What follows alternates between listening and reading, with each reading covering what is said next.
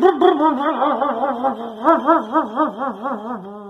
honestly not as bad as I thought.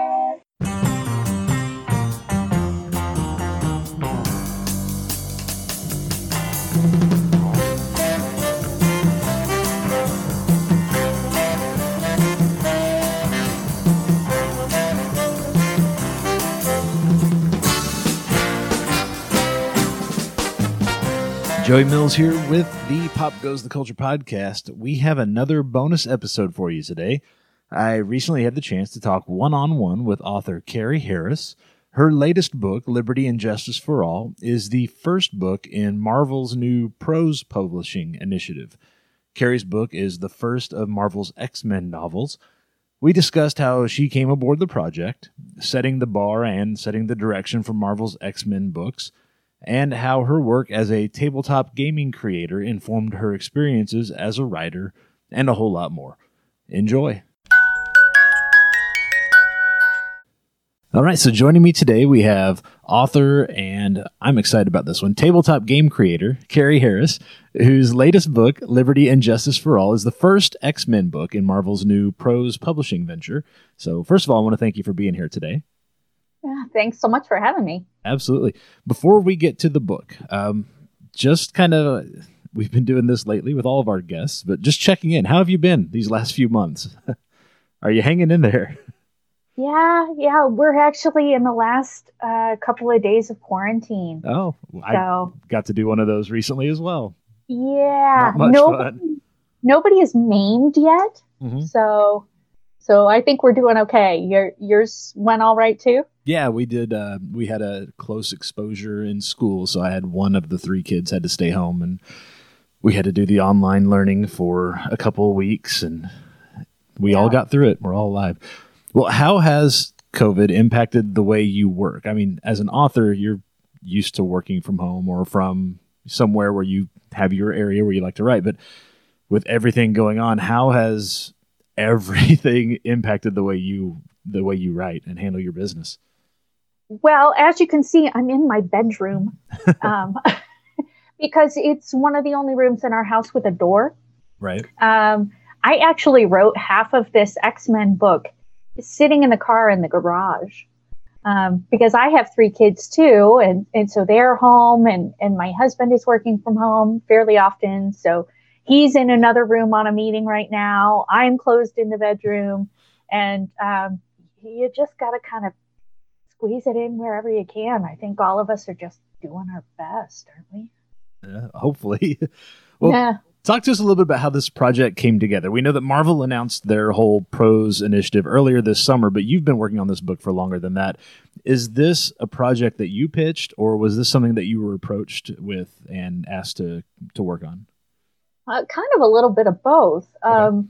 You brought up the tabletop gaming thing, and actually that's part of what got my foot in the door. So I worked in tabletop games, mostly RPGs, for a few years. I designed a few games. I was an executive at an indie game company, and I wrote a few tie-in novels while I was there. And so Aconite, which is the publisher that's actually putting these together for Marvel, put out a call for people to write game novels. And I thought, oh, this is perfect for me, and threw my name into the hat. And it was just a few days later that they made the announcement that they'd also signed with Marvel. And sent out a note and said, here are the lines that we have. And if you'd like to pitch for one of these too, let us know. And I wrote back immediately and I said, I will come to your front doorstep. I will dress up. Just please let me write for the X-Men. And sent in a few pitches just for X-Men because it's always been my favorite. And they picked one. That's great. And it's not just one, it's the one that's kicking off the line. So that's fantastic. Yeah, it was kind of fun because I got to talk a little bit about what the line could look like. You know, if this is the first book, this is what it would mean for the rest of the line, and how you could make it work. Right. So that was really fun.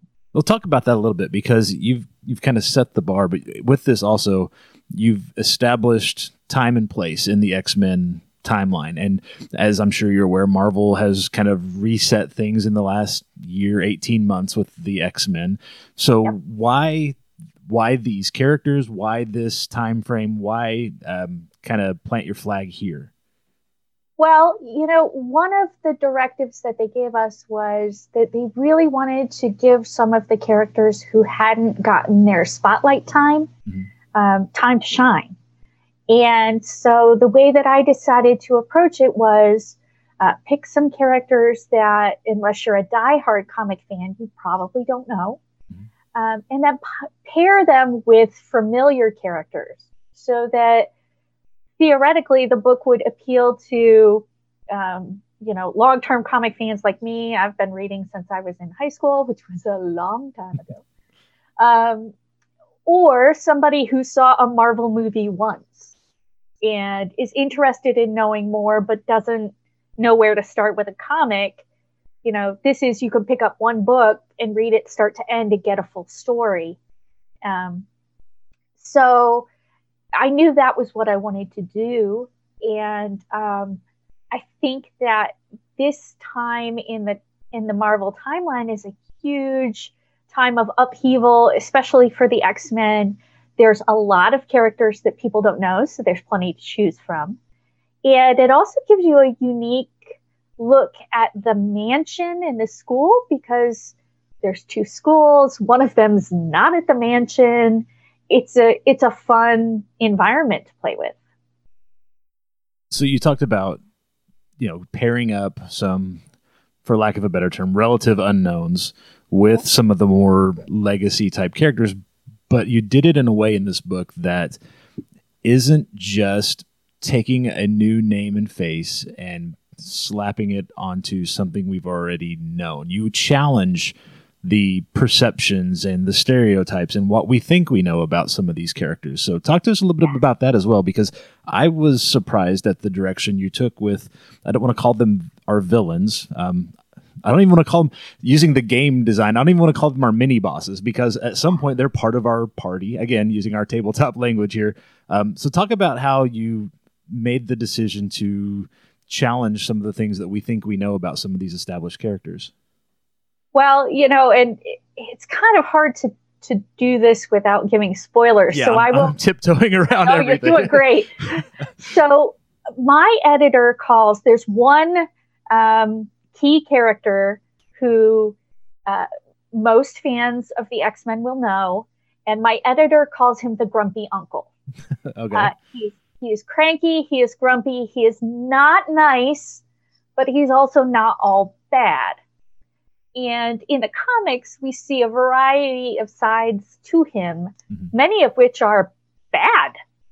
And I actually read an interview with somebody who had written this character, and I can't think of who it is. And even if I could, it would probably be too much of a clue to name names anyway. But I saw an interview about somebody who had written this character who said, I don't want to redeem them. They're not redeemable. And, I thought about it and I thought, no, they're not. But they're also still a person. They have stuff in their pockets. Like at one point, one of the characters is like, I assumed they'd have all grenades or, bad things. But there's a snack in this character's pockets. Because even though they are not a good guy, and probably not redeemable, and don't even want to be redeemed at the end of the day, they're still a character, a person with a life beyond I kill things. Right. And to that point, while the question of redemption is still, one that is addressed, but there's not a definitive answer. I felt like, and not in a way that you were copping out, but you were leaving the door open. At the same time, there are seeds for potential redemption scattered throughout. So it's interesting, I feel like, the way you took that on without saying, well, it's got to be this or it can't be that. But again, approached it as any other character, devoid, yes, carrying some of the baggage that we're used to and that we're all familiar with this character, but at the same time, going beyond, and you've done that throughout this book with challenging the perceptions. Why do I need a team? And that's not the only character that might be considered irredeemable to fans that you address in this, and you tie those characters and their potential redemption together very well. It's interesting to me the way that, yes, you've addressed the bigger issues that the X-Men franchise, the X-Men property has always addressed, which is stereotyping and individuality and decisions and how you approach those things, while at the same time doing it in a way that doesn't feel preachy. You know what I mean? It all serves the story and everything that's in there. So I particularly enjoyed all of that. That's great. So to that point, I did enjoy reading this book. I can't help but feel like if this was like 10 or 12-year-old me and I saw this like at the school book fair, I would be like, hey, that's the one I'm getting.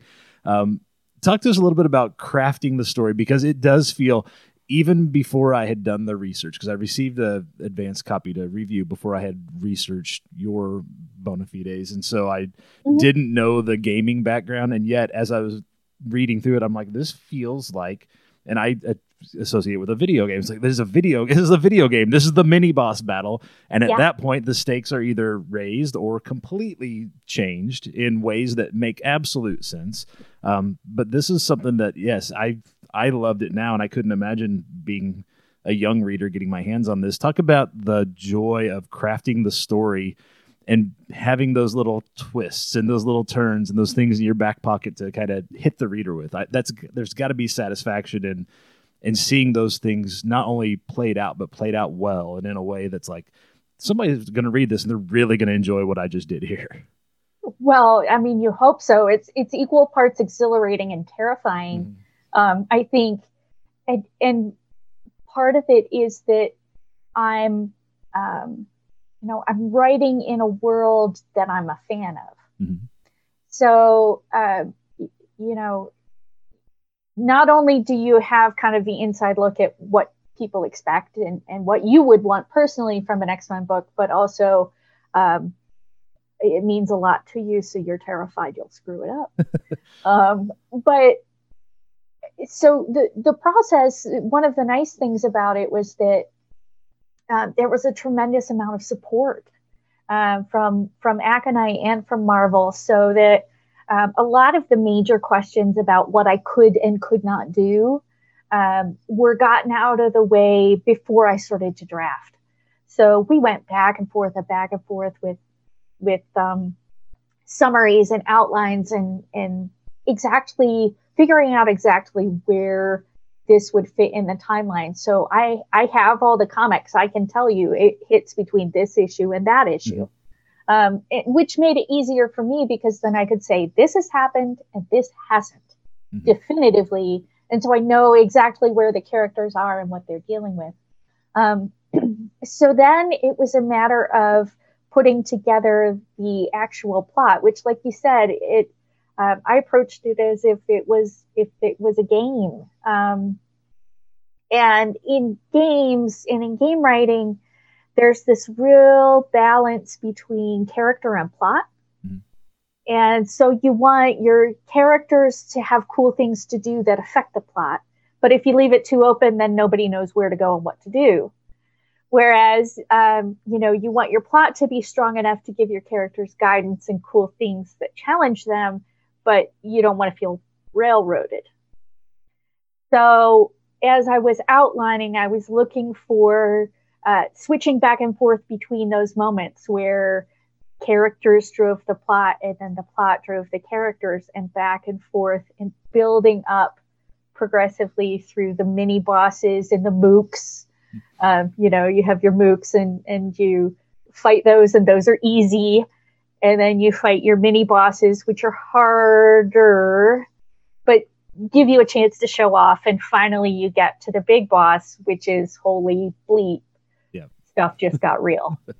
Yes, and you do. You get You get there, and you do it in a way that you plant Chekhov's gun very well throughout and reference it multiple times. So when it hits, it was like, wow, I didn't think it was going there. But at the same time, it's like, okay, she was taking me there the whole time. I just wasn't paying attention. So that's fun. Well, it's interesting to hear you say that because a lot of authors fall into one of two camps, and they're usually very divided. It's either, it's all character and they drive the plot, and some of those authors you can tell that's the case because you get to the final, even into the last half of the last act, and you're like, okay, they obviously had no idea what they were doing. Or others are very much plot driven, and those usually tend to be dry and dull. So to hear you talk about the balance, I think is interesting because you don't hear, I don't hear a lot of authors talking about balance. It tends to be like much of everything else in our society, very polarized one way or the other. So it's interesting to talk about that because I think it's important, and you do it very well. It does feel like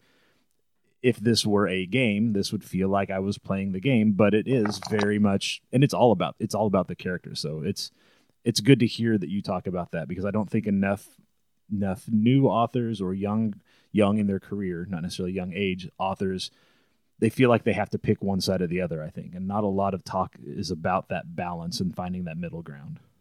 Yeah. Well, and also, as you're looking at a project like this, one of the things I was thinking was, okay, bringing these characters to novels as opposed to comics or film or cartoons, what can I do that's different? What do novels give?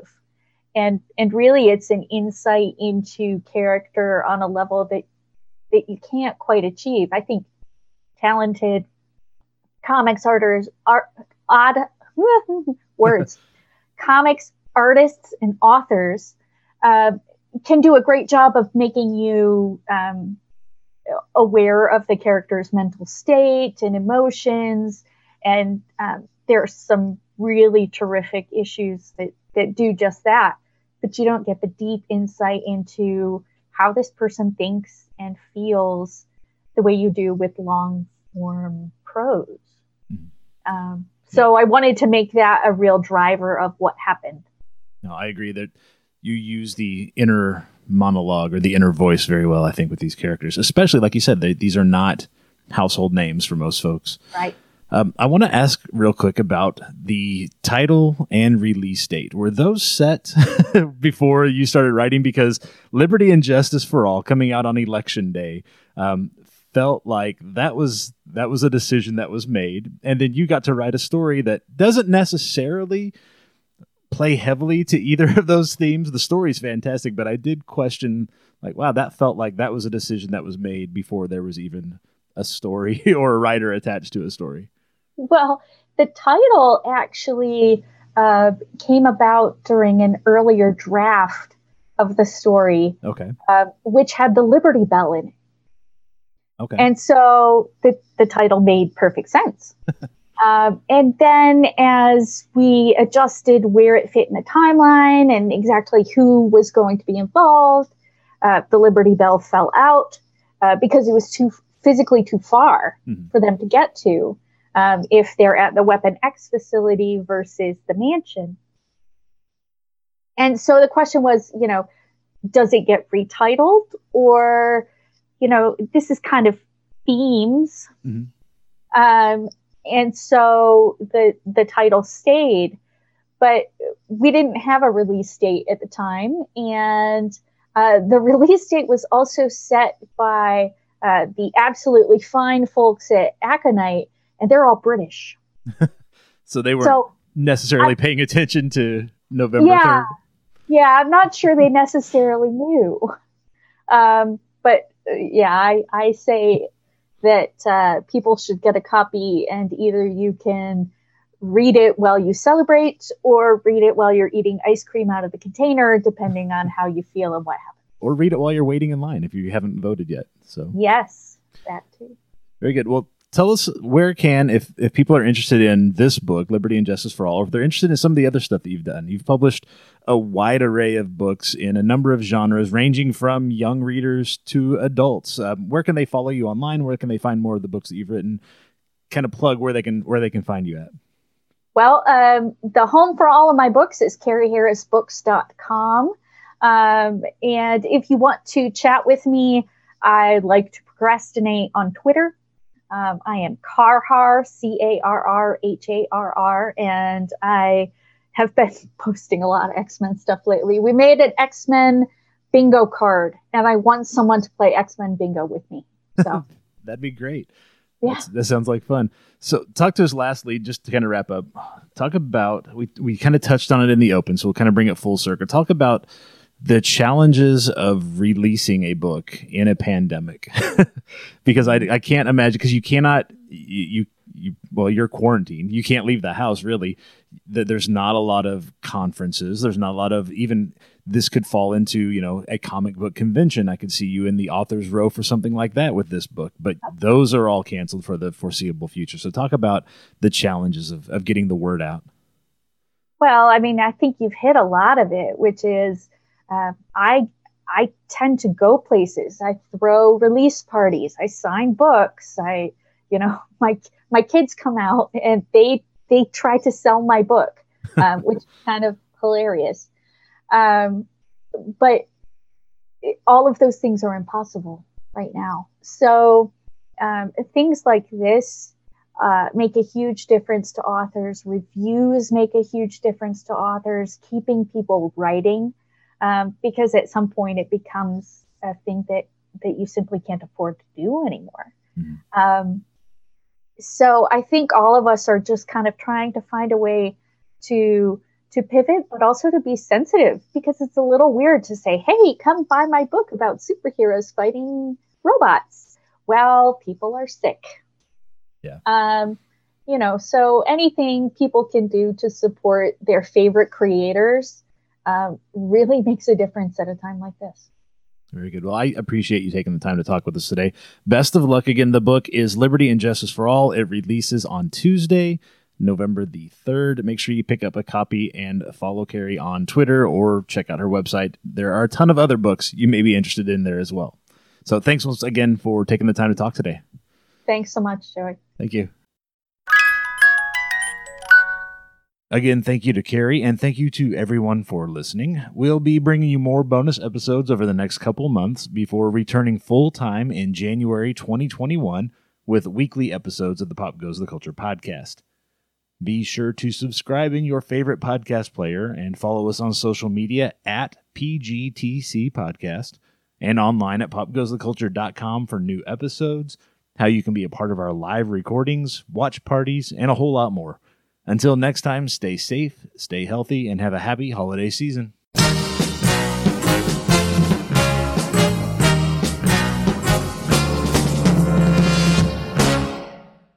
This show has been brought to you by the Pop Goes the Culture Podcast Network.